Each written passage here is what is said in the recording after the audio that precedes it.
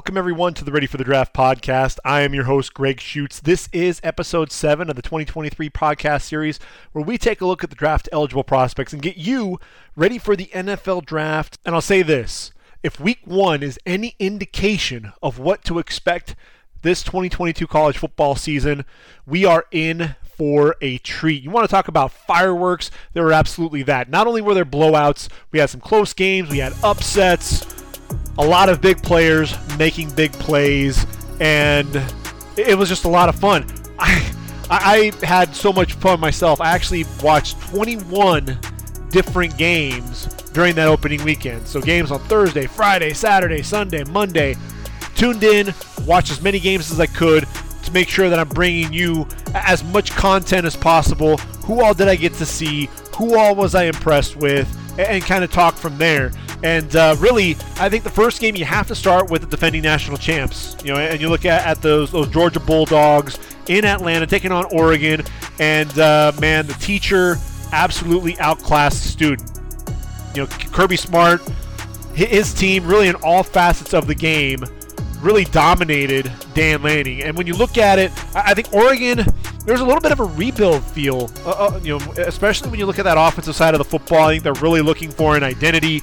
Bo Nix, I've never really understood the hype around Bo Nix. He's a quarterback that struggled, especially in big games, and we saw that again with a couple of picks thrown, 21 to 37. So he really struggled to get things going there. Veteran offensive line, but I'll tell you what, they got exposed from an athletic standpoint. I like Alex Forsythe, the center. I thought he played with decent leverage during that game, but even he was beaten on the inside at times by some of these guys. And really, I think we have to kind of start the conversation with Jalen Carter. If you look at the stats, you're just saying, hey, just one tackle on the day. But, man, this dude just wants to show you exactly why he is in that conversation to be a top 5 pick. So quick with his hands and, you know, the power. You know, he took Malasala Almave Laulu, the right tackle, and right off the ball takes his hand and shoulder and just kind of shoves him aside, throwing him to the ground before dropping the running back for no gain. It was absolutely awesome to watch. But then you see the quickness. Ducks underneath the right guard, Ryan Walk, underneath that pad level, keeps those legs moving off that burst off the ball to get to the quarterback, gets a hit as he throws. Those hands, as I mentioned, quick hands with a swim move to beat the right tackle off the ball as well. You know, and then the athleticism. You know, it's 6'3", 310 pounds, big number 88, lined up at fullback in goal line situations as well. To me, Jalen Carter looks the part, and he's a guy that you know he's going to be in conversation in, you know, not only that top 10 but in that top 5 category, because I think he's a guy that can be a game wrecker. Really, in this game, they weren't challenged by the Ducks at all, so really going to be interesting to see Georgia moving on, especially into SEC play, what that team looks like. But definitely Jalen Carter, absolute stud. Then you go to Kenny McIntosh, and I'll tell you what, Kenny McIntosh, I really wanted to see him carry the football. And when you look at it, he just had 5 carries for 18 yards. Yes, he got into the end zone, but just 5 carries. And I think what he was able to put to bed was the fact that he's one of the best, if not the best, receiving running back in college football.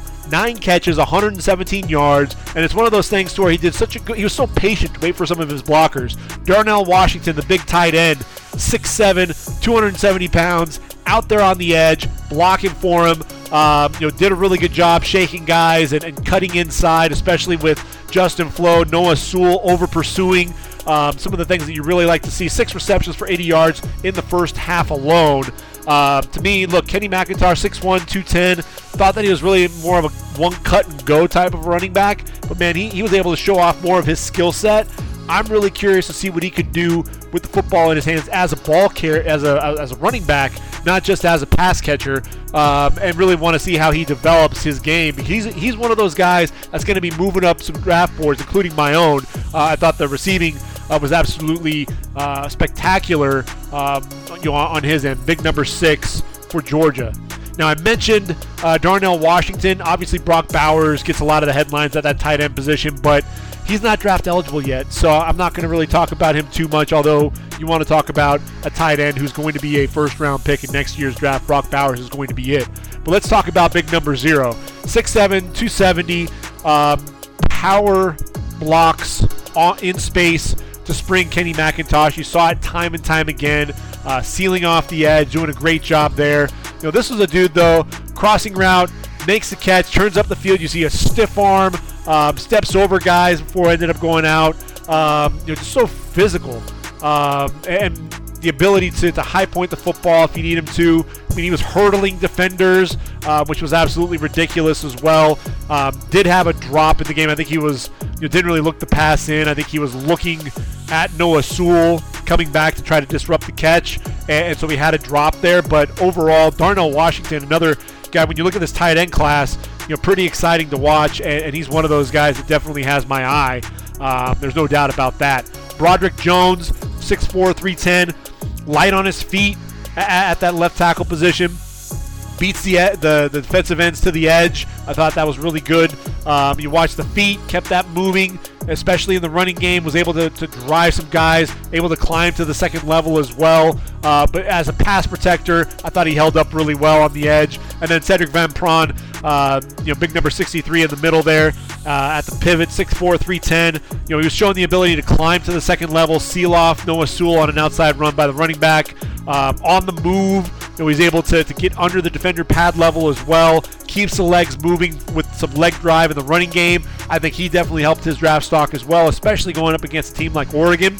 And then you look at Stetson Bennett. Obviously, we know, look, he's 5'10", 5'11", 190 pounds, doesn't look the part. We get it.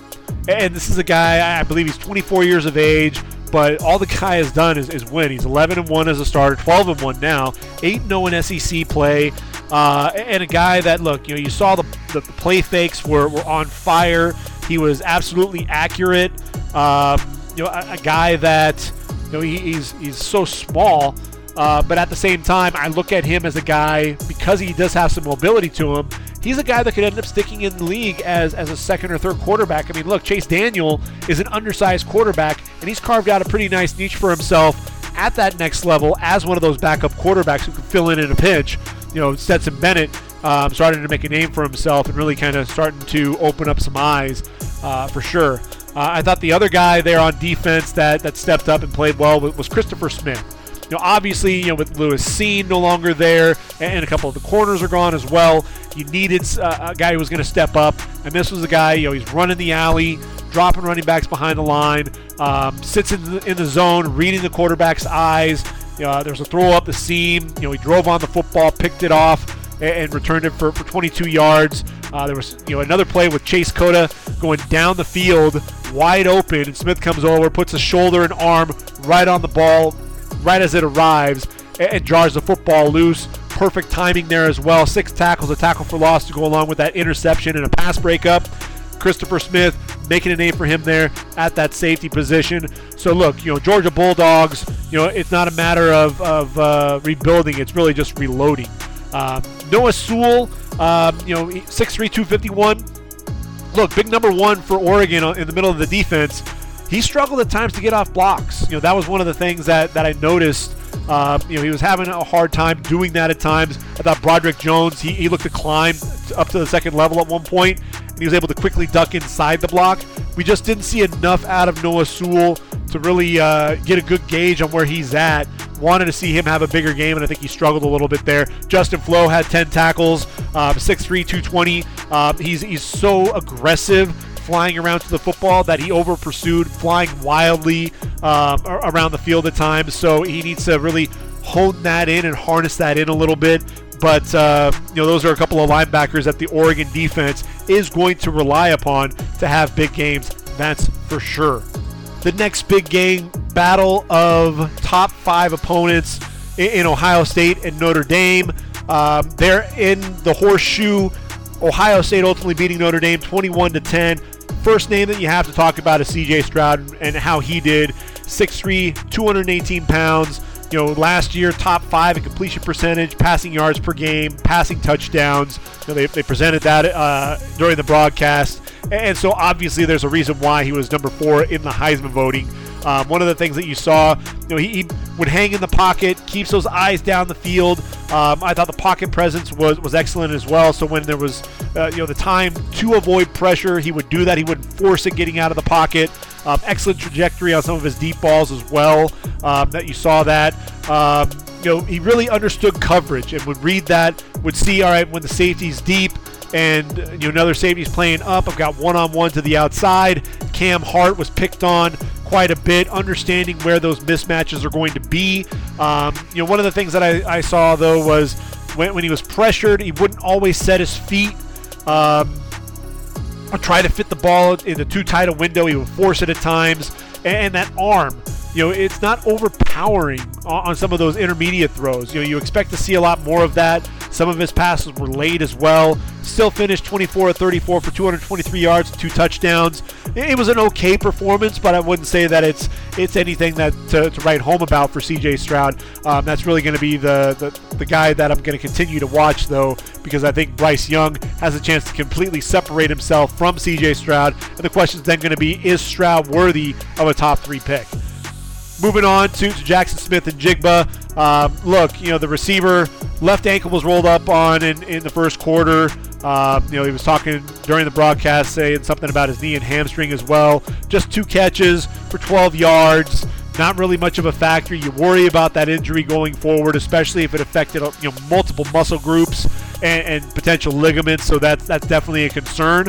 I thought Mayan Williams turned some heads. 5'9", 225 pounds, shoving tacklers to the ground with nice stiff arms, excellent contact balance. Williams ended up finishing the game 14 carries, 84 yards, and a score. I believe he's still a junior, but he could come out for the draft. One of those physical running backs getting downhill. And then we get to the offensive line. I think Paris Johnson, the left tackle, I really wanted to see what he could do at that left tackle position, because we didn't really get to see it because he was playing inside and everyone was talking about him playing out of position. I get that, but I wanted to see what he could do against Isaiah Foskey, and I'll tell you what, he more than held up his side of the matchup against Foskey, showing some movement, driving those legs, getting that defender away from his running back. Good feet, keeping Foskey in front of him with the kick slide. Sometimes he gets pushed a little bit too far upfield, and Foskey was able to come back to the inside, with that up and under. But really good footwork. You saw some of the power steps to the inside, the hand placement to maintain leverage. When he got in trouble, there wasn't much of a kick slide. He kind of stayed square with Kylie Mills. Looked like he was a little flat-footed. Got punched into the chest, able to keep him kind of standing upright, and lost that leverage, and then continued to be shoved back into the quarterback. That's something to watch out for sure. Needs to watch that pad level, but I thought Paris Johnson held up his end. I still think Peter Skoronski should be the number 1 tackle at this point in the season. Dewan Jones, the right tackle. Look, mammoth of a man, 6'8". I think he goes about 330 now. He lost some weight. Looks like he's moving a lot better, able to get out to the second level, had a huge block on Jack Kaiser, drove him down the field for another 5 yards, so he was a lot of fun to watch. And then Matthew Jones, I thought he definitely anchored well on the inside against Howard Cross III. He was trying to get lower than Jones, but that hand placement and that anchor was allowing him, really, he was not moved off of his spot at all. So I definitely enjoyed seeing that. I thought Ronnie Hickman was very active during the game. Just had 4 tackles, but one of those things, you saw him especially covering Michael Mayer, stuck on him like glue when he did get matched up against him. Look, Michael Mayer just finished with 5 receptions for 32 yards. So I think overall the team held up pretty well. But you see the talent there of Michael Mayer. You want to see Tyler Buckner be able to get him the football in space. Mayer, 6'4", 251 pounds, a tremendous athlete, absorbing hits. There was one good shot that the middle linebacker Tommy Eichenberg had on him. He was able to then fall forward, get a 5-yard gain to set up 1st and goal from the 1. So Mayer, I think, he didn't do anything to blow you away, but I think he definitely solidified his status as the number 1 tight end. Isaiah Foskey, I think he used the hand usage to his advantage, especially when Paris Johnson lost that pad level. He was able to kind of get him off balance with his hands. I also thought that Foskey understanding, getting that up and under, driving Paris past the quarterback, and then being able to work back to the inside. But Foskey, I think really Paris Johnson got the better of him, so I'm looking to see Isaiah Foskey rebound in a big way. Brandon Joseph on the outside there for the Irish at the safety position. I thought he was pretty physical. That was one of the things that I really wanted to see from him. Can he be a physical presence on the back end of the defense? The answer was a resounding yes. 6'1", 192 pounds, drilled Smith-Njigba after just a 4-yard gain, really running the alley well, getting to the sideline and drilling him, not really allowing any yak, so that was definitely impressive as well. In the end, though, Ohio State just too much firepower, and if I look at Notre Dame, outside of Michael Mayer, who's going to step up and be that next weapon? They used to have all these weapons that they could go to. You got Lorenzo Styles. He had the one catch for 54 yards. But outside of that, there really wasn't anybody that could really lead that team. And then up front on that offensive line, not having Jarrett Patterson, game time decision, he ultimately wasn't able to go. That definitely hurt that offensive line. You see what that guy means to that O-line. I'm looking to see, he could be my number one center when it's all said and done. I want to see what he can do when he gets back out there onto the field. I think that'll be a much improved offensive line whenever he does. Which then takes us to Utah, number 7 in the land, their highest preseason ranking ever, taking on Florida in the swamp. And I'll tell you what, Billy Napier, what he's done with that program, this team was playing hard for him, and they ended up gutting out a 29-26 win. And look, I'm jumping on the Anthony Richardson bandwagon. This is a kid, look, if you look at the stats, you're like, all right, 17-24, 168 yards, nothing to really write home about. But then he also had 108 yards on the ground, 3 touchdowns. And if you tuned in and watched this game, what he was able to do with his arm, the arm strength is ridiculous. The arm angles that he's changing, his ability to just gun it in at will and make it look easy. Just a flick of the wrist, and that ball is traveling 100 miles an hour. There were some misfires. I think that's one of the things that you saw, whether it was on a slant or some of the deep balls. He would miss some guys that were wide open. But, man, you see the athleticism. You see his ability to avoid guys in the pocket. He still kept his eyes down the field. That's one of the things that I loved. He was scanning, looking for it. And if there was nothing open and there was green grass in front of him, he would then take off. He was avoiding, Van Fillinger, who's a good sack artist there for the Utes. Shed the tackle, off and running, and gets down the field. This is a guy who was throwing the ball 45, 50, 60 yards down the field with ease. There were a couple of times where the ball hung up. DBs were able to make a play on it. But, man, the way he was gunning the ball in, especially on those intermediate routes, the connection with Ricky Pearsall time and time again on some of the crossing routes were spectacular. What he was able to do on some of the zone reads was ridiculous with the ball fakes, fooling everyone, easily walking into the end zone. Really, when he gets on a roll, it's just one of that momentum, that train, the hype train, and that momentum train just continues down the track. I thought that was one of the things that was really impressive. One of the things that he does need to understand, though, is he doesn't need to run it every time that he breaks contain. When he gets outside the pocket, still, especially if you've got a guy who's open, and even before, if the pocket's collapsing, you can stay in the pocket, manipulate that pocket a little bit, step up, slide to your left or right, buy some time, and find some of your open receivers. He missed tight ends and receivers that were open, whether it was down the field, over the middle. So there's still some development there that he needs to understand, but you saw a much improved quarterback. You saw that the play, the decision making was a lot better. And then can we talk about the jump fake on that 2-point conversion? Elevates, jumps in the air, looks like it's going to be a jump pass, fools the defense, able to then spin around and find a wide open receiver there in the end zone for that 2 points. Absolutely ridiculous what Richardson was able to do. I think his stock is absolutely rising. And look, if I haven't seen Will Levis or Tyler Van Dyke play this year, but man, Anthony Richardson's breathing down their necks. And I wouldn't be surprised if Richardson, we're talking about him as that number 3 quarterback. And if I'm CJ Stroud, he's got to continue to build that rapport with those other receivers, not just Jackson Smith-Njigba. Otherwise, Richardson, he's coming for you, CJ. Watch out. So I thought, the line Osiris Torrance, the transfer from Louisiana, following his head coach to the Swamp.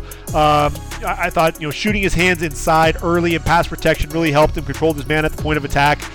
When he pulled, stayed, under control, lines up the linebacker, and then able to seal him off easily. Engulfed Mohamed Diabate when he climbed to the second level as well. I thought Richard Garage, the left tackle, did a pretty good job. Feet are just okay, but able to shoot his hands in and able to control his man, allow those feet to catch up with him. Really needs to get those hands and the feet working together. But I'll tell you what, defensively, can we talk about Brenton Cox and Ventrell Miller? Those were the two stars on the defensive side of the ball. Brenton Cox, 10 tackles, a half tackle for loss in a quarterback hurry. Ventrell Miller, 9 tackles, half tackle for loss, quarterback hurry, and a pass breakup. And with Brenton Cox, look, knifing in off the edge. You had Brant Keithy, trying to lead block, able to shoot by him down the line of scrimmage, loop around, drop the running back for only a 1-yard gain. Stand up rush end, driving Braden Daniels back a few steps, uses an arm over to disengage, flattening out to the quarterback, chasing the quarterback down, flushing him from the pocket. This was something that I was waiting to see from Brenton Cox. He could get skinny going through blocks, dropping running backs behind the line of scrimmage. That's really what I'm looking for out of Brenton Cox, is can he be a complete linebacker, not just an edge rusher, but can he be a guy that can be a complete linebacker? And I think we started seeing that from him in this game against Utah. And then Ventrell Miller, coming off that injury that put him on the shelf a season ago. Look, 5'11", 228 pounds. This is the guy that was coming downhill, shooting gaps, wrapping up, Tavion Thomas, who's a big, powerful running back, driving him back. He showed why he led the Gators in tackles in 2020. He'd let the play develop, and then he'd shoot the gap. That was something that you saw, time and time again. Speed to get pressure on the quarterback. I think he definitely helped his draft stock as well, showing that he's all the way back from that injury. I thought, Gervon Dexter, big 6'6", 312-pound defensive tackle. He was strong to bench press that center back. Running back really had nowhere to go. Ventrell Miller ultimately cleaning it up. Lined up over the left shoulder of the center, then shot the gap off the right center, wasn't blocked, dropped the running back for a loss behind the line of scrimmage. You saw some burst downhill as a pass rusher as well. I thought those were really the standouts there on the defensive side of the football for Florida. And if you look at Utah, look, they were in this game, they were driving. Ultimately, Cam Rising throws the pick. Amari Burney picks it off in the end zone to seal the win. But Cam Rising overall, look, 6'2", 218, 22 of 32, 216 yards, touchdown with that one pick, had 7 carries for 61 yards as well. And this was the guy who, look, the zone reads, he was able to attack. There was one play where he attacked Rashad Torrance, double foot stop, then cuts back to the inside, breaks an arm tackle to get 12 yards. He was taking big hits as a runner. Needs to watch out there. But this was something that I think he struggled at times with some of the accuracy, some poorly thrown balls, especially had Keithy up the seam, poorly underthrown, had Devon Vele on the outside, put it too far to the outside for him. But this was a guy I thought, especially when he was on the move, breaking outside the pocket, keeping those eyes down the field, making sure that he can make some plays in the passing game. But look, it was all about the tight ends. Brant Keithy, 9 receptions for 105 yards and a score. The athleticism there, absolutely something that you see there. He's just going to need some help. Receivers, you didn't see much from them in that passing game. It was all about Keithy and then Dalton Kincaid.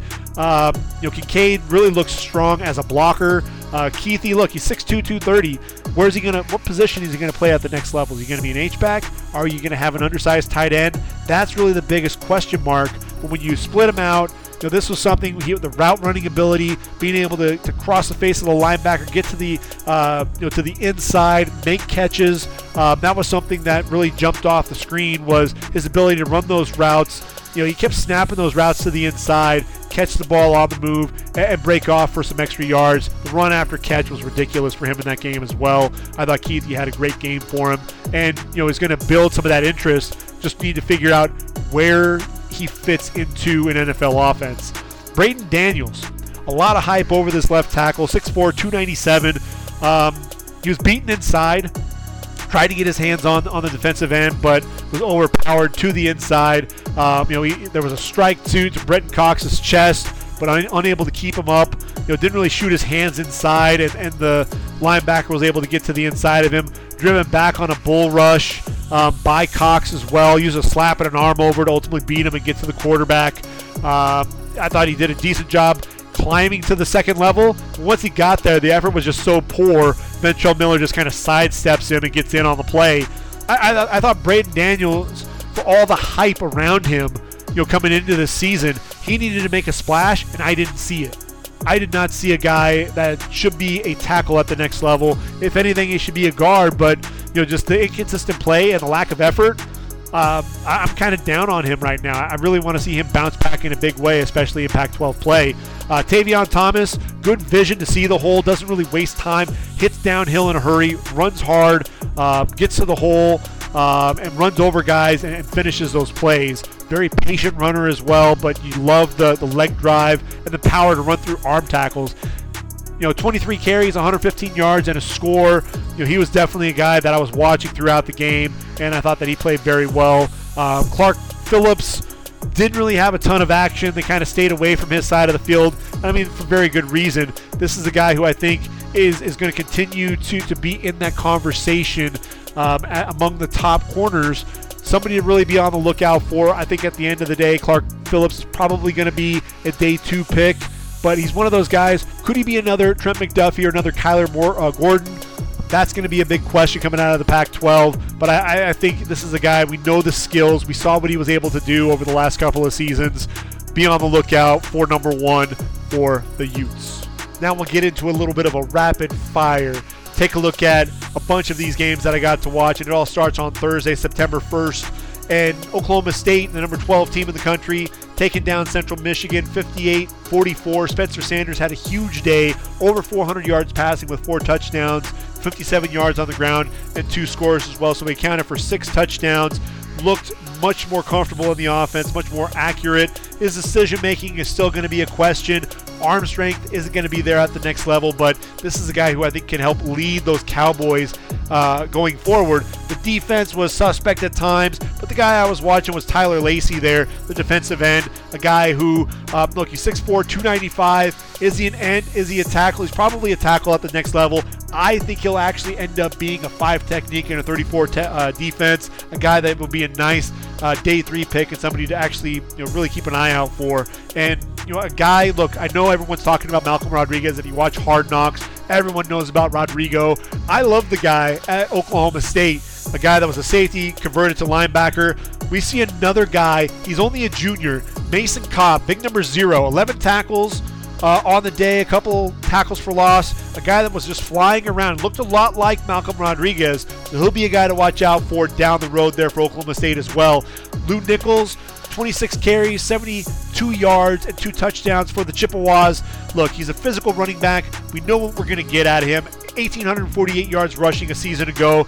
This dude led the FBS in rushing. It wasn't anybody else. It wasn't a guy named Bijan Robinson. It wasn't anybody else in this draft. Look, it wasn't even Breece Hall. It was Lou Nichols. And this is a guy who I thought you saw some of the cutback ability, the vision, getting downhill in a hurry, the physical finish, always seemed to be falling forward, gets skinny going through those holes. He's not a guy that's going to bust off and really have a huge runs, but he's still a guy that's going to get a lot of that chunk yardage. Also had 6 receptions, showing really nice hands in the passing game as well. If you look at that backyard brawl, it was really the former USC quarterback bowl, really, with Keaton Slovis taking on JT Daniels. Keaton Slovis, ultimately they get it the win there, 38-31. And with Keaton Slovis, look, 16-24, 306 yards and a touchdown. And this was one of those things to where he's still holding on to the ball way too long. That pocket presence, that clock needs to go off in his head. You need to be able to get rid of that football.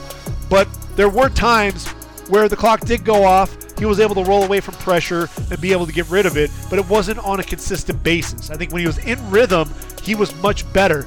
At the very beginning of the game, 4 for 4, 55 yards, and Then right after that, he starts staring down receivers, getting into some of those old habits. They've got to break him of that. But look, we know that he's talented. I think this is a much better offense, Frank Cignetti's offense for him. At the end of the day, I think you're going to see a lot of Kedon Slovis, that development, getting used to this offense. Just break him of some of those old habits that he developed there at USC, with a porous line at times. And JT Daniels, 6'3", 210 pounds, 23 of 40, 214 yards and a couple of scores. Also threw an interception. JT, he showed off his toughness. There was heavy pressure in his face. This was a guy that wasn't afraid to stand in the pocket, and when you watch the ball placement on these throws, they were right on the money. He was making a lot of the back. He's excellent at the back shoulder throw, being able to take it off at times if he needed to, allowing the receiver, underthrowing it on purpose to allow the receiver to come back to the football as well. So JT Daniels, to me, he's going to have to get used to getting beat up because that offensive line was not holding up for him. And I think that was the difference between the two quarterbacks overall was the play of the offensive line, and that's really why we saw more out of Kedon Slovis than JT Daniels. But look, the ball placement absolutely on point for JT Daniels. If you look at things with Pitt on that offensive line, Carter Warren, a lot of hype surrounding that left tackle, 6'5", 325 pounds. I saw a guy who was slow of foot. I saw a guy that wasn't always able to keep his man in front. I thought that he struggled at times, especially getting beat inside. He struggled with Jared Bartlett. Jared Bartlett, which is their bandit back, 6 tackles, 1.5 sacks. He was struggling with that speed, and that's why I just don't see Carter Warren as a left tackle. He's either going to be a right tackle or a guard at the next level. I thought he did a good job shooting his hands inside. I like to see some of that lateral agility once he had the guy under control. But if you got him out in space, especially if he was climbing to the second level, he looks like he was lumbering. Just didn't look like the athlete that we saw from some of these other tackles. So wanted to see a little bit more from him there. Habakkuk Baldonado, wanted to see what he could do after a big year a season ago. It seemed like he wanted to out-physical all the left tackles, or anybody that he lined up against. He bull rush, was stifled by the right guard, Doug Nestor, who was playing right tackle, just playing way too upright. About the physicality, you could tone that back a little bit. Doug Nestor, I thought he definitely helped himself, was stoning Kalijah Kancey at times. I thought with Kancey, he'd look for that outside move, then spin move back to the inside. A lot of those secondary moves you saw from him, 5 tackles and a tackle for loss on the day for him. But my guy is SirVocea Dennis, a team captain, 6'1", 230 pounds. Watch number 7. He flies around to the football, blitzing through the A-gap to get to JT Daniels. Quick screen to the wide receiver on the edge with 2 blockers. Chases down that running back after 23 yards. And, showed excellent effort there. A guy that was able to, the sack that he got actually ran through the A-gap, comes untouched, runs right by Tony Mathis, the running back, and gets to the quarterback. Just very active, a guy that was physical when you needed him to be, a guy that could drop into coverage a little bit as well. I'm a big fan of SirVocea Dennis. I think he's only going to continue to move up draft boards. People are going to be keeping an eye out for him for sure. Bryce Ford Wheaton had a nice day for himself, all things considered. We'll get to that in just a sec. 6'3", 224 pounds, and the adjustment to the back shoulder throws, his ability to high point the football, the adjustments were absolutely there. Beating receivers deep, catching the football over his shoulder as well. But then we have to talk about the interception. Ultimately, this was the difference in the game. Sits down, wide open, 13-yard game. Ball goes right through his hands. MJ Devonshire, the track guy, picks off the football, takes off, and has ultimately the game-winning pick 6, takes it back for 56 yards. That lapse in concentration really cost him the game. And for all the good things that he did, that's what everybody's going to remember. So he's got to bounce back in a big way. Dante Stills, I like Dante Stills as a defensive end, defensive tackle. He's 6'4", 274 pounds. I think he can be a 5 technique at the next level. You just saw so much speed. He was running right by Carter Warren, coming off the edge, using a 2-hand swipe to get the hands off from the right tackle, and then being able to get into the backfield. It seemed like he was chasing down Keaton Slovis time and time again. Did a good job keeping the quarterback contained in the pocket as well on the outside. That's another thing that you really saw from him as well. He was just so active. 6 tackles, a couple of tackles for loss, 1.5 sacks. I think Dante Stills is the guy that should be drafted. I thought his brother Darius could have gotten drafted. I think Dante Stills will get drafted maybe on day 3, but he's a guy that I think deserves a look at the next level. Penn State and Purdue. Charlie Jones had a huge day. The Iowa transfer, 12 receptions, 153 yards, and a score. He's a guy that you want to continue to watch and look out for. I thought the connection with Aiden O'Connell, a buddy of his growing up, I thought the connection was absolutely there. I'll be interested to see what Charlie Jones can do because, look, Iowa, frankly, that's why he and Tyrone Tracy are in Purdue now.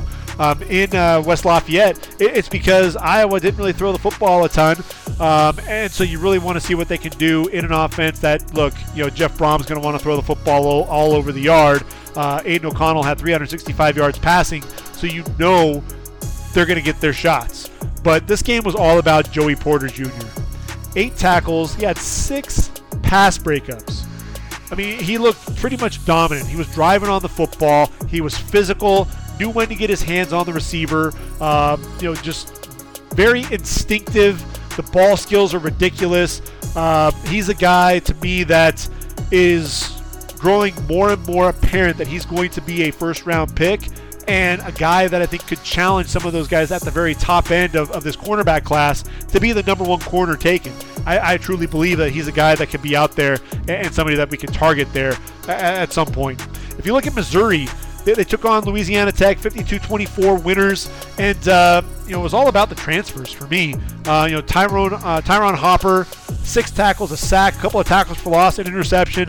He seemed to be all over the field, and that was one of the things. Missouri desperately needed a guy who could be a playmaker in the middle of that defense, and Hopper absolutely delivered. He was a guy that was playing in Florida. He comes in, and really, that interception, the quarterback was staring down the receiver to his right, able to read those eyes, take him to the football, picks off the pass. I thought that was absolutely spectacular. Hopper's a guy that was really a lot of fun to watch. Joseph Charlton, there, the safety as well. Another very active safety. The Clemson transfer, he was a guy that seemed to be all over the field. I loved his pairing with Jalen Carleys. Look, the junior, he's 6'3", 219 pounds. I think of the past safeties that they've had there at that program with Joshua Bledsoe and Tyron Gillespie, and this is a really nice duo as well. You saw the length, his ability to attack the football, very active, as a wrap-up tackler as well in the open field. He wanted to pick guys up and drive them into the ground. So, you saw some nastiness to him as well. Chris Abrams-Drain, 5'11", 178, a guy who I think is ultimately going to be a slot receiver. What I loved about him, he was in his back pedal. He turns, runs with the receiver, gets his head around, look and lean on the sideline throw, able to get a hand in and knock the ball away on a pass that was thrown a little high. Abrams-Drain also looked pretty solid in that game for Mizzou. Louisiana Tech, obviously the guys that you want to really be paying attention to. There's Tyler Grubbs and B.J. Williamson. B.J. Williamson, the safety, 11 tackles and a tackle for loss. He was flying all over the field, very active at that safety position. Tyler Grubbs, also an active linebacker, 6'1", 223 pounds. He had 6 tackles and a tackle for loss. It seemed like 52 and 1 were all over the field for the Bulldogs. I think down the stretch, really, when you're looking at Tech, when you're looking at what Sonny Cumbie is going to want to do, the focal point on the defense is going to really be those two guys, that's for sure. But Mizzou came away with the win. I thought the defense looked pretty strong. On Friday, I watched Virginia Tech take on Old Dominion. We know the Monarchs came away with a 20-17 win. And look, this was with Ali Jennings and Zach Kuntz not really doing a whole lot for much of the game. Ali Jennings wound up finishing with 5 receptions for 122 yards. He did lose a fumble, but it's one of those things to where he's a guy that offense is going to lean on. I thought the quarterback play, Hayden Wolf only completed 14 passes, left a lot to be desired out there. But with Jennings, you saw the athleticism, you saw his ability to to spin and get away from guys and get down the field, able to adjust to some underthrown footballs as well. 6'2", 200 pounds. That ball security you do worry about a little bit. I wanted to see more out of Zach Kuntz. Look, he's 6'8", 260. He runs pretty good routes. He's not a polished blocker by any means, but you love the height, you love the length, that's for sure. Blake Watson is a junior running back, 5'9", 163 yards, had 56 yards on the ground in this game, over 1,100 yards a season ago. What you love, though, is he got bottled up, but he's quick to bounce the football to the outside, presses the line of scrimmage, follows his blockers, gets outside, down the sideline. Willing blocker, often got shoved back up the field, but as a runner, he kept those legs churning and really played a lot bigger than his size. For Virginia Tech, I'll tell you what, Grant Wells throwing a ton of interceptions, had 4 picks.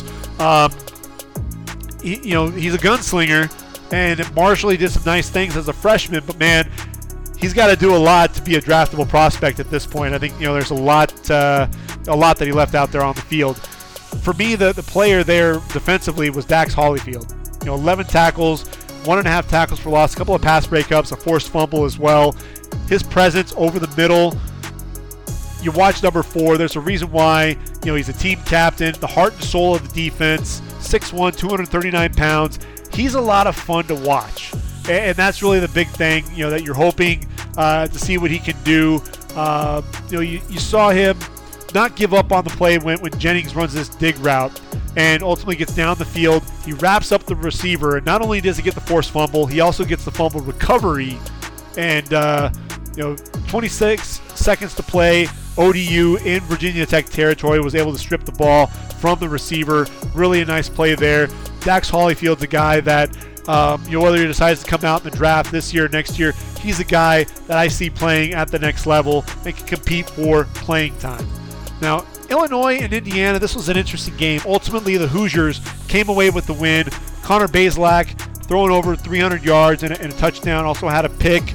Up and down game, I thought, out of Bazelak. The accuracy was inconsistent, but the big arm is absolutely there.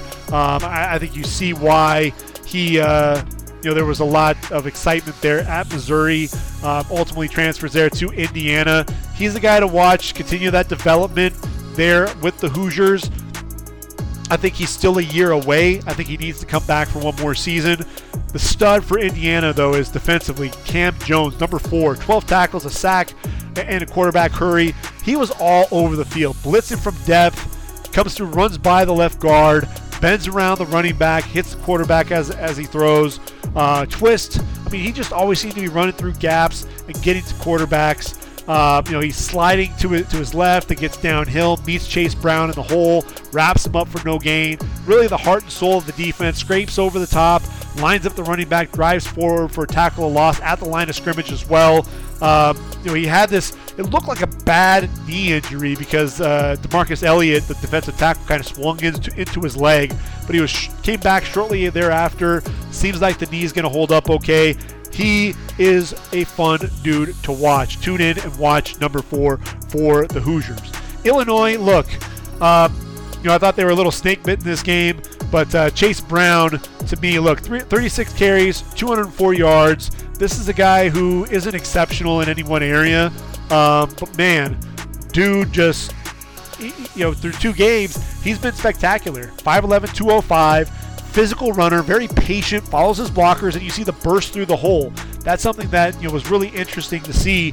Runs through arm tackles that you obviously, but he can get outside, get down the field vertically, shows off some pretty good feet and acceleration as well. Decent ability to catch the football out of the backfield. You love the skills there. He was in the flat, throw was thrown behind, able to turn, make the catch to the inside, and then get up the field as a receiver. The leg drive, just keeping it churning as well. He gets skinny through the hole, then makes those cuts up the field.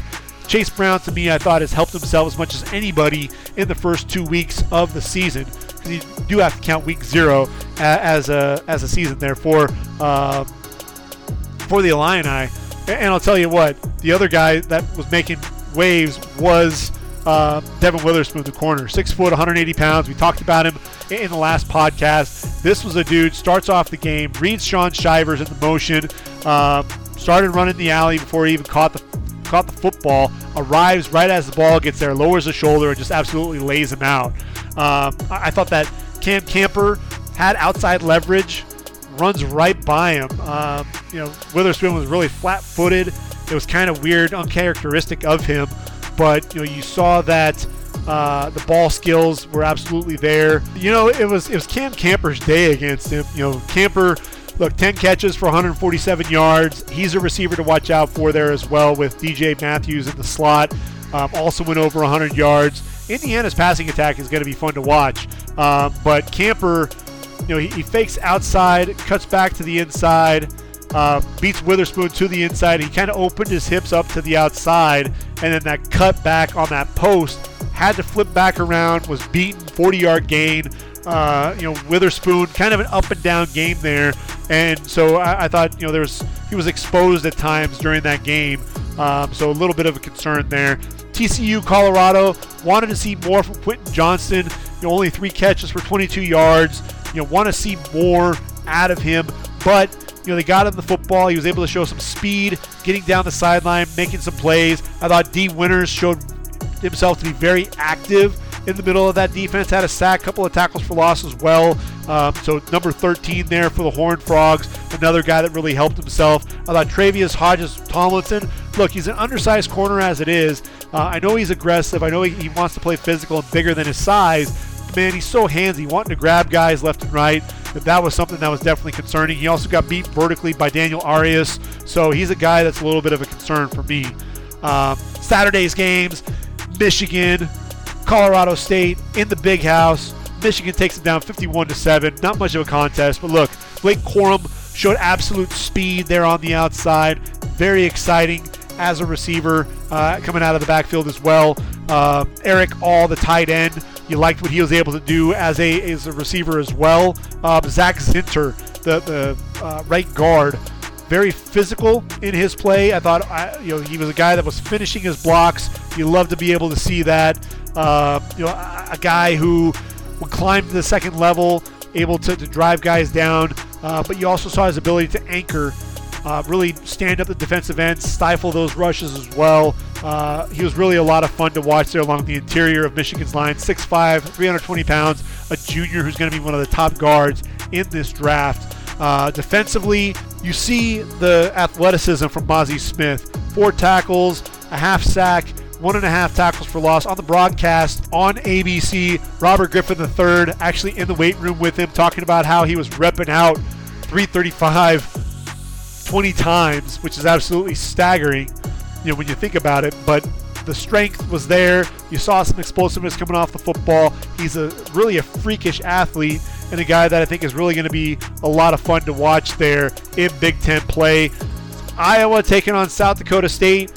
Look, this is a team that scored 7 points without scoring a touchdown. That's right, a field goal and a couple of safeties. And when you look at the safeties, you saw the athleticism coming from Jack Campbell. 11 tackles on the day, half tackle for loss. But this was a guy that, he was instinctive. He was shooting gaps. He was getting into the backfield. This was a guy who I thought also was dropping into coverage really well. He'd read the throws in front of him, plants, drives on the football, no real wasted movement. I mentioned the safety, the running back Isaiah Davis, who is a draftable prospect for the Jackrabbits, had just 18 carries for 50 yards in the game, but he looked to go off tackle. Campbell shoots through the gap. Running back isn't able to get the ball out of the end zone, gets that tackle for loss for the safety, and really that was the game-winning score when it came down to it. I think Jack Campbell absolutely had a day. Riley Moss, we know, is going to be an exceptional corner there for them. I thought Seth Benson had a decent day. Justin Jacobs showed the range, being able to play sideline to sideline as well. Unfortunately, Tucker Kraft, tight end, had just 1 catch for 7 yards. He went out with a knee injury, didn't return, so you worry about his long-term future. NC State taking on East Carolina. Look, the Wolfpack, they got lucky. 21-20 win. Ultimately, a missed extra point and then a missed field goal as time was running down. Otherwise, we're talking about an upset for the Pirates. And Devin Leary, I thought it was an okay game. 17 to 33 for 271 yards and a touchdown. Did a good job getting outside the pocket, keeping his eyes down the field.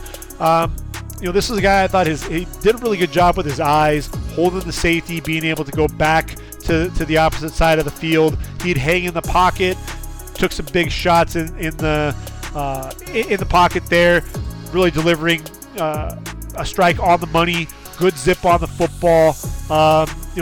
Did a good job extending some plays, but there were some errant throws as well. That was one of the things that you wanted to see better accuracy with him, but I love the manipulation of the defense with his eyes, as I mentioned, and the ball getting out quickly, especially when ECU was getting into the backfield against them. Look, this is a new offensive line. You've got Grant Gibson, who I thought played a decent game there at the pivot, but there's no Ike Ekwonu anymore, so you have to kind of get used to some of that. Thayer Thomas scores touchdown number 21 in his career. 6 foot, 195 pounds. He's a shifty slot receiver, man. Really good hands. He's a guy to watch out for as the season progresses for sure. Peyton Wilson, we know that he had 108 tackles in 2020. Had I think it was a shoulder injury in the second game of the season against Mississippi State. Missed the last 10 games. Ultimately injured again in this game. And, we don't know what his status is going to be. Upper body injury as well. Durability is absolutely a concern there for the 6'4", 240-pound linebacker. Taylor Ingle, he's only 5'9", 180 pounds. You worry about the size, but a guy that was physical, wanted to make his presence felt in the box, able to make some plays on the back end as well. So he was a guy that I definitely was keeping an eye on. And with Holton Ahlers, look, he's 6'2", 231 pounds, a 4-year starter, 4-year captain, and this was a guy that showed some moxie, showed some toughness to him. 25 of 41, 267 yards, a couple of touchdowns, a couple of picks. Decision making at times was questionable, but man, this guy is a gamer. He was a guy that was a lot of fun to watch. Some good balls, especially up the seam. There was a scare when he was running the football. Look, he had 5 carries for 57 yards. Ultimately had a scare, thought there was a shoulder injury. He ends up coming back into the game and played well through the pain. You just worry about the consistency. Does he have an NFL arm? That's really going to be the major question as you watch him continue to develop. Maryland versus Buffalo. We know that the Terrapins took down the Bulls 31-10, playing in Capital One Field there, Maryland Stadium. And when you watch Maryland play, obviously what you want to watch for are those receivers. That's the first thing you're drawn to. You want to see what Dante Demas is able to do. Can he come back from that injury? Makes the first man miss after the catch. Made a fingertip catch as well. 3 catches, 23 yards. They seem to kind of ease him in. I like Raheem Jarrett. I like the quickness coming off the ball. His ability to make some plays in space as well. 6 catches, 110 yards on the day. But the guy that I was really having fun watch was Jalen Duncan. 6'6", 315 pounds. The technique, kept that back upright, the short choppy steps, typewriter type steps, fired quickly out of his stance, really sits down and keeps those hands inside to keep his man in front. Kept those hands underneath the pad level to keep him inside. Excellent footwork, kept those feet moving. The hand placement was consistent, shooting it in there, not only as a pass protector, but also with the run game as well, generating some movement there, sealing guys off.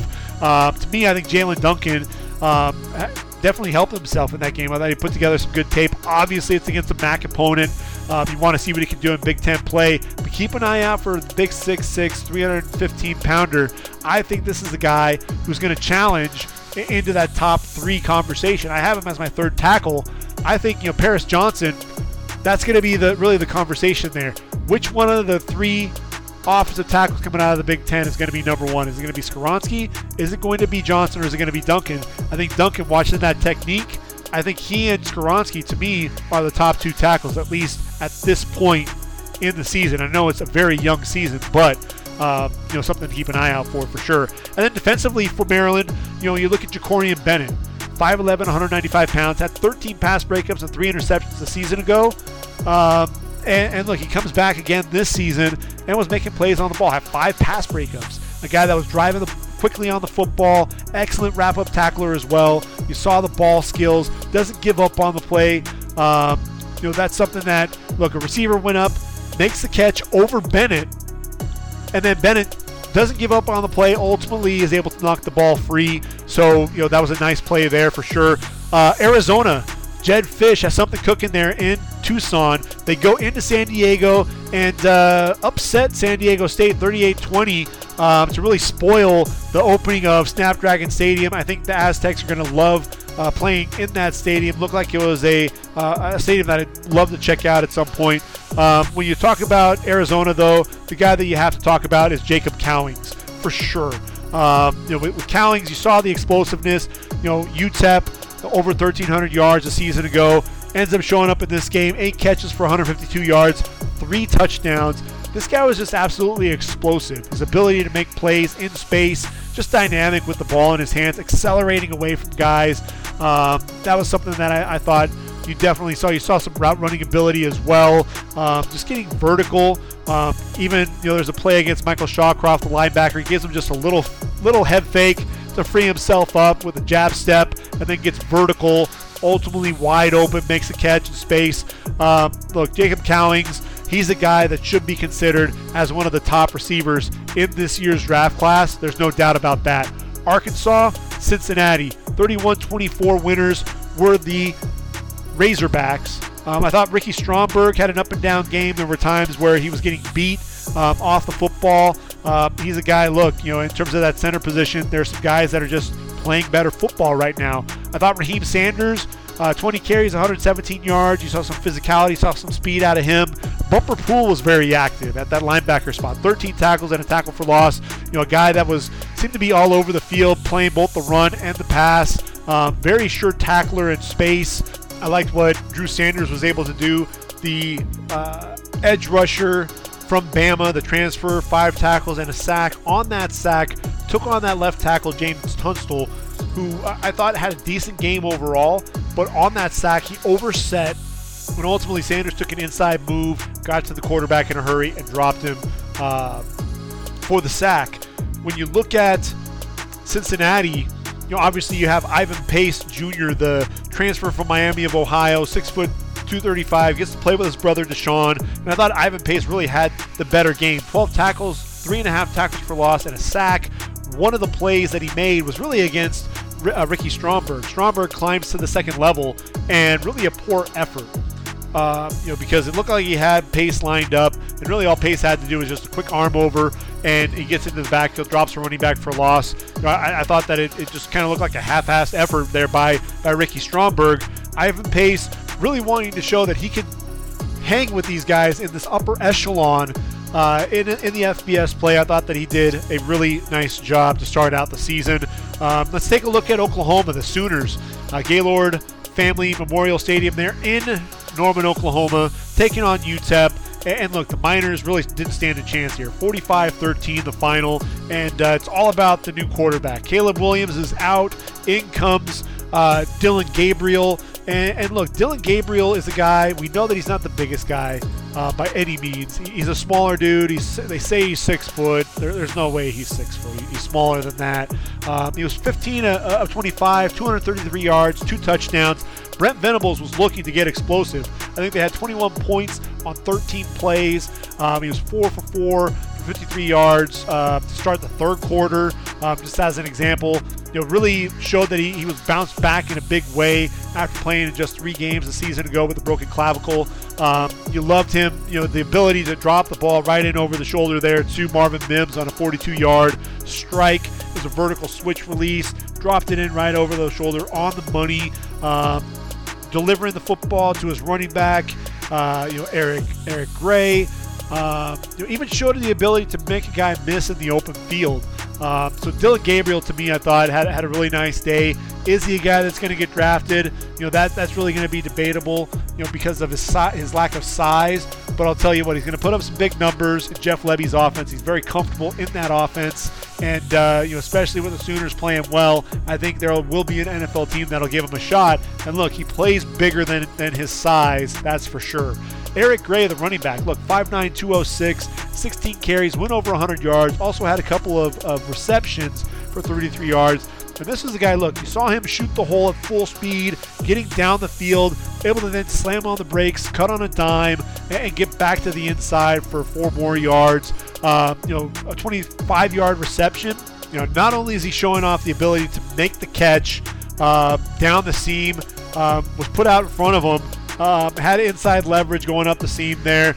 Really good route running ability. You love the leg drive after contact, presses the line of scrimmage, then a quick cut, plants to the right, cuts to the left. Good ankle flexion there. Good agility shown, that's for sure. And then Marvin Mims, look, 3 catches for 81 yards. This is a guy who is explosive. We're looking to try to find the next, Jahan Dotson, who's going to be that guy that's going to end up making that draft. And a guy that really showed off that vertical threat. Want to see more with that development in the route running from him. Anton Harrison, the big left tackle, 6'5", 315 pounds. Moved to the right side because Wanye Morris was not available. Tyler Guyton filled in there at the left tackle position. And this is a dude, look, he's big, he's physical, was caving in the right side, opening holes for the running back. You want to see the jump up in competition and what Harrison could do, but I love the ability to move from left to right tackle and not miss a beat. Braden Willis, look, there was a shock that Jeremiah Hall was not drafted. When you look at Braden Willis, 6'4", 235 pounds, this is a guy that was making tremendous blocks. He was climbing to the second level to spring Eric Gray on a 30-yard run, making some plays as a receiver as well. There was a block clearing the way for Marcus Major. This was a dude that just did a really good job in both of those areas. So he's a very versatile guy. Could be that H-back, fullback, tight end, do a little bit of everything. So, Braden Willis, I think, definitely helped himself in that football game as well. And, defensively, it was about Reggie Grimes, number 14, 6'4", 270 pounds, really good size there at that defensive end position. Excellent effort coming off the edge, kept working to the quarterback, and ultimately, Gavin Hardison on one play fled the pocket to the left, able to really take him down from the backside for a sack. The very next play, the quarterback fumbles the snap, picks it up. He's coming around on the stunt. Jordan Kelly takes 2 defenders, comes free for a second sack. So that's right, he had 2 sacks on 2 plays. Uses his hands very well, turning the corner, flattens out in a hurry, chasing the quarterback down from the left hash to the outside the right hash to get a sack as the first half ends. So, 2.5 sacks on the day, to go along with the forced fumble. Reggie Grimes absolutely helped himself. Really kind of a coming out party. They need to really establish who's going to be that guy that's going to ultimately fill that void that Ronnie Perkins left when he took off for the NFL. I think you found your guy right there, that's for sure, in Reggie Grimes. Mississippi State beats Memphis 49-23. Will Rogers, look, 480 yards passing, 5 touchdowns. You know what you're going to get with the Mike Leach-led offense. And Will Rogers, look, he knows what to do with the football in that offense. He's got a really quick release. The ball just gets out in a hurry. 74% completion percentage. Excellent command of the offense. Good pocket presence. But some errant throws at times when, because of that early pressure. That's really where I think the 74%, a lot of that is going to be on those quick throws that you're going to see. That's going to pad some of those stats. But what's going to happen is when he gets under pressure, that's where you're going to see a lot of these errant throws happen, and that's where I think he really needs to kind of clean up his play a little bit. When you look at the Memphis side of the football, obviously you love their safety. Quindell Johnson, 9 tackles, had a pick as well. Really, that was an errant throw. The receiver wasn't expecting it, and he just happened to be in position to make a play on the football. But the guy that I was really impressed with was Jalen Allen. Converted linebackers playing defensive end. He'll probably be a linebacker at the next level. 6'3", 240 pounds. Shooting the A-gap, splitting 2 interior linemen, dropping the running back behind the line. He was a guy that kind of was lining up as kind of he'd line up on the inside, line up on the outside as a stand-up rusher. But quickness is his game. If the left tackle gets his hands on him, then he struggles to get off the block. Was attacking the offensive tackles too high. Look, if you're a speed rusher, you want to be able to dip that inside shoulder and get to the edge. But I thought he was a little too upright at times, especially as he was taking on the quarterback. Look, USC, Lincoln Riley, it's only one game, but I think USC fans feel like they are back and heading in the right direction towards prominence yet again. Caleb Williams, look, he's not going to be in this year's draft, but he looked phenomenal. 19-22 for 249 yards and a couple of touchdowns. Jordan Addison, look, he's going to be in that conversation to be one of the top receivers in this draft. What you saw there, there was a whip route, fakes a slant, then comes back to the outside. Corner really got lost. Easy pitch and catch for a 5-yard touchdown. He's instinctive, doesn't slow down through his routes. He's at full speed making those cuts. There's a post where he made a 20-yard play, and really, that's the thing that you love about him is that he's able, the fluidity with the route running and his ability to just plant and go and not lose any speed. And that's something that I thought was tremendous. Look, the line played very well. Cortland Ford, the left tackle, is the guy to keep an eye out for as an ace-ending prospect there. Impact 12 play. Andrew Voorhees plays with excellent leverage, good knee bend, kept his hands inside. Also very agile, pulling around. You're going to see a lot of that in Lincoln Riley's offense, that guard tackle pull on that counter play. Travis Dye was impressive. Look, he only had 5 carries for 20 yards, 3 receptions for 21 yards, but he was patient, waiting for blockers, runs a comeback on a scramble drill along the sideline. Caleb Williams was actually directing some traffic, but he showed good ability as a pass catcher. But there's an edge rusher on the outside on a third and 8 play. The initial contact tried to blow him up, but Dye really kind of extended his arms, and that leg drive really just drove him away from the field and ultimately finished him as well. So I thought just that blocking ability, something that really stood out to me. Tuli Pulotu didn't really have to do a whole lot, but he's a guy that I think is just going to continue to be a force up front for them. Sean Lee, look, the Alabama transfer, 8 tackles, 2 tackles for loss, a pass breakup, had a pick 6, took it back for 40 yards, a guy that was scraping over the top, meeting the running back on the outside, lined him up, drives through him, wraps him up, and ultimately takes him back. USC needed that middle linebacker, and they got it in Shane Lee. I mentioned the pick 6. They had 3 of them. 3 pick 6s in the game. Really Wiley Green and TJ McMahon for Rice, they were struggling to get anything going. I think if there's anybody on that side of the football for Rice, Ekene Enechukwu, edge rusher, you saw some skills there out of him. He'll be somebody to watch out for there for the Owls. But look, the Trojans rolled, and it's going to be a lot of fun to watch USC, especially if that offensive line continues to play as it has. Sunday, Florida State takes on LSU. We're expecting LSU to, fly high there with Brian Kelly. Ultimately, LSU struggled at times. Jaden Daniels looked 26-35, 209 yards and a couple of touchdowns, also over 100 yards on the ground. But, Keishawn Boutte, just 2 catches for 20 yards. You could see the frustration, in his body language. You could tell that Jaden Daniels was trying to get him the football. But Jaden Daniels is just an inconsistent quarterback. That's just something that you're going to get. He's definitely athletic. The internal clock doesn't always go off with him. Took a bad sack on a play.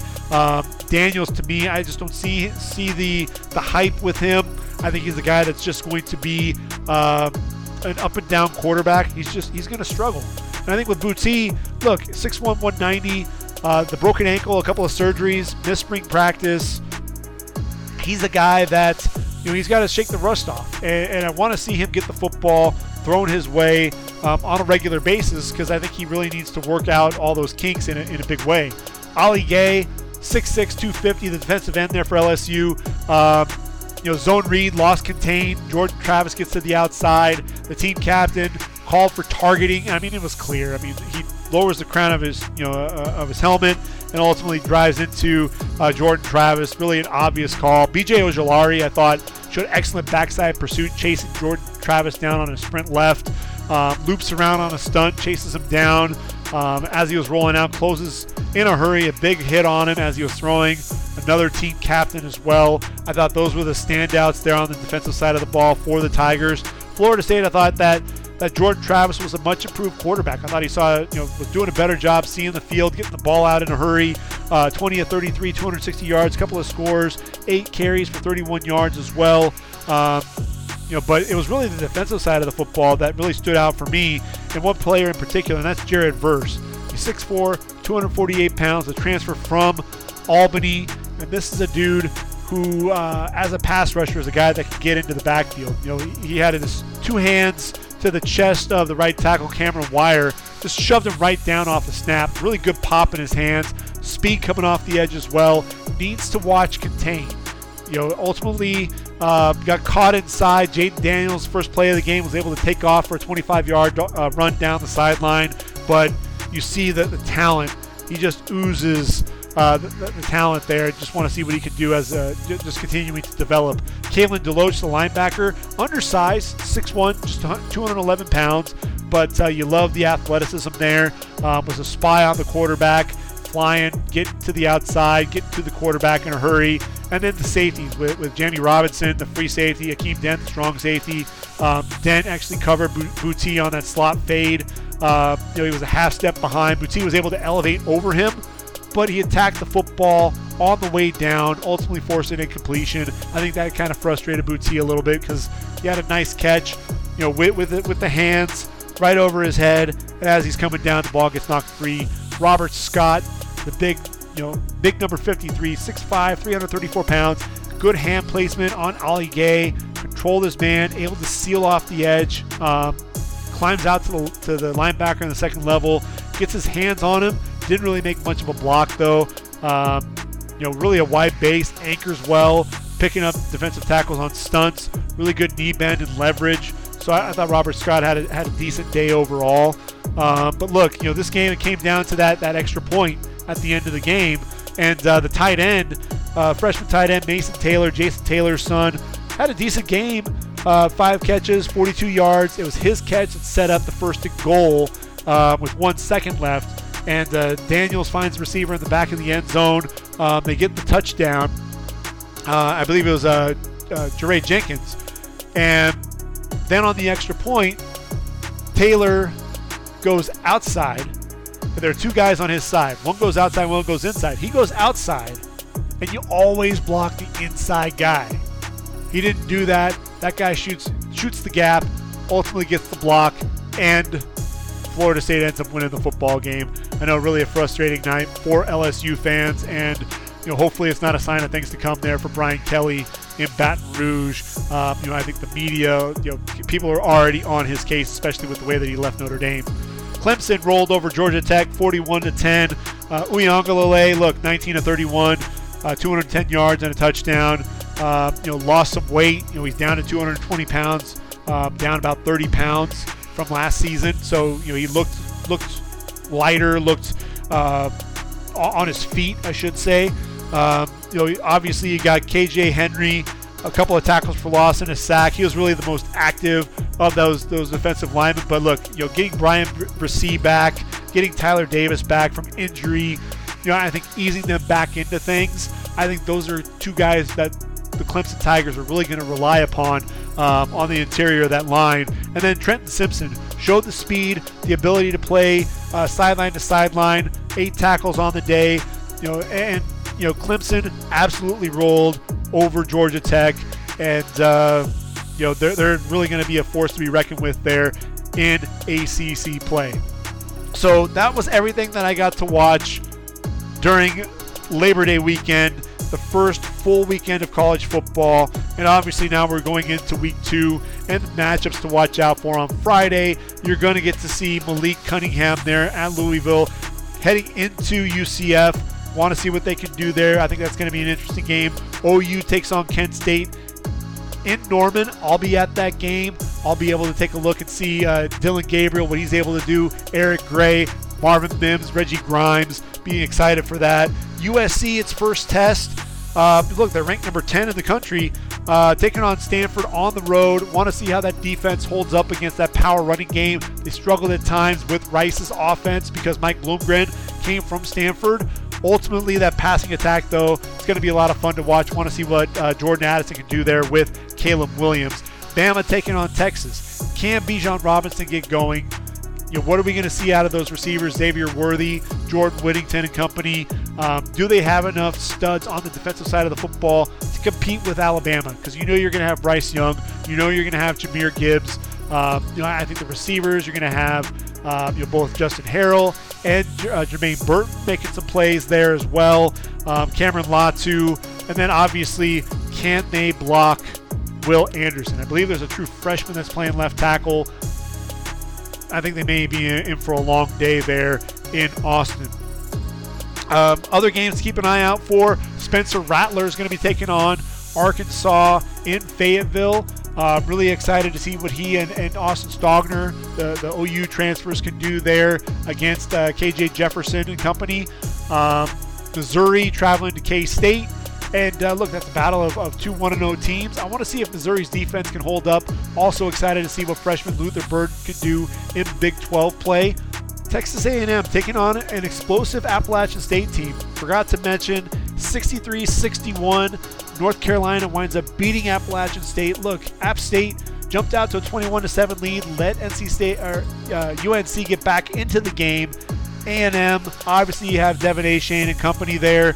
Want to really see what Jimbo Fisher's team can do against a very explosive team. You'll have a top 25 matchup, Hendon Hooker and Tennessee, number 24 ranked Vols, taking on Pittsburgh, the number 17 ranked Panthers. Keaton Slovis and company, Servassier Dennis on the defensive side of the football. I think Pittsburgh comes away with a win there. Wisconsin taking on Wazoo. Washington State traveling to Madison. That'll be an interesting game there. Really excited to see what Cameron Ward can do against a top-flight defense there. In the Badgers, Nate Herbig and company really going to be excited to see what they can do there. Can they shut down an explosive Washington State offense? Georgia's taking on Samford. I think they'll get a couple of series out of their starters, and then they'll be able to rest them. Houston coming off a big win, double overtime win over UTSA. Frank Harris, if you haven't gotten to watch him play, he's an exciting quarterback there for the Roadrunners. But Houston, Clayton Tune, Tank Dell and company. Tank Dell's a receiver to watch out for as well. Taking on Texas Tech in Lubbock. I think Houston comes away with the victory there. Iowa State. Really haven't gotten a chance to see what Iowa State really has. Iowa, they got to get that offense going. Spencer Petras just really was struggling to get the football to any of his receivers, especially Sam Laporta. Laporta is one of the best tight ends in the country. Really want to see what can happen there. Illinois looking to bounce back. They have Virginia at home. And this is going to be interesting too. I think Virginia has a pair of receivers in Dontavian Wicks and Keaton Thompson. Illinois, they have Devin Witherspoon, a guy that is a gambler at times. He's a trash talker on the outside, but he can be a playmaker. Can Virginia slow down Chase Brown? That's really going to be interesting on that side of the football. And then we get the matchup of the quarterbacks. 6 p.m. Central, you've got Kentucky, the 20th ranked Wildcats, heading into the Swamp. Will Levis taking on Anthony Richardson. Look, Florida, they weren't even ranked. Now they're number 12 in the country. Anthony Richardson and Will Levis, two guys that are vying to be that number 3 quarterback. Who's going to step up? Who's going to have the big game there in the Swamp? If Anthony Richardson looks like he did against Utah, I think ultimately what we're going to see is a Florida win and Anthony Richardson surging ahead of Will Levis in draft rankings. I think he'll definitely surge ahead in mine, that's for sure. Continuing to look through the scores, Oklahoma State taking on ASU. Arizona State has Emory Jones, another Florida quarterback. Xavier Valladay coming from Wyoming, the running back there. You've also got Merlin Robertson, the linebacker, taking on Oklahoma State. Brennan Presley, we didn't talk about him, but an explosive receiver. They have Braden Johnson, a 6-foot receiver there on the outside as well. Had a big game for the Cowboys there in their opening game win against Central Michigan. Johnson's back after battling some injuries. Presley very explosive. I think ultimately Oklahoma State's just going to have too much firepower. I think the defense is also going to get the job done as well. And then in the night game, you got Baylor taking on BYU, the number 9 ranked Bears taking on the Cougars in Utah. And I'll tell you what, this is going to be a couple of tackles that you're really going to be watching out for. And Connor Galvin for the Bears and Blake Freeland for BYU. A couple of guys that are in the conversation as top 10 tackles in this year's draft and really want to see what they can do, who's going to emerge as a guy that's going to be in consideration as a top 5 tackle. I think both of these guys are right there. Freeland is a guy that just continues to get better and better each and every year. And with Connor Galvin, he was the Big 12 Offensive Lineman of the Year a season ago. So I think that'll be a fun game to watch there. Fresno State taking on the Beavers. Look, Oregon State, they got a big win last week over Boise State.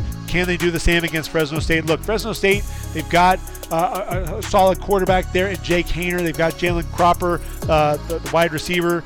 Could this be a tune-up game before they take on USC? I think Oregon State's they're for real. They're pretty tough. They've got a good tight end there, and Joel Musgrave as well. That'll be an interesting game. And then finally, in the desert, Arizona taking on Mississippi State. Can Arizona do enough to slow down Mike Leach's offense? Really, can Mike Leach's defense, led by Jet Johnson, their middle linebacker, can that defense slow down Jacob Cowings and company with that passing offense? Look, they've got Jaden DeLaura, a quarterback who can sling it. They've struggled to get a quarterback in there that can really throw the football around, and DeLaura, the transfer from Washington State, is the guy that can absolutely get that done. So those are some of the games that I'm definitely going to be looking out for. As I said, I'll be heading to Norman to check out OU take on Kent State. Hope everybody enjoys the weekend. There's a lot of really good college football games. Week 2, hey, that means that it's football in September. You gotta love it. College football is here. The NFL starts up as well. Rams against the Bills on Thursday night. Matthew Stafford versus Josh Allen. We'll get to see Jalen Ramsey against Stephon Diggs.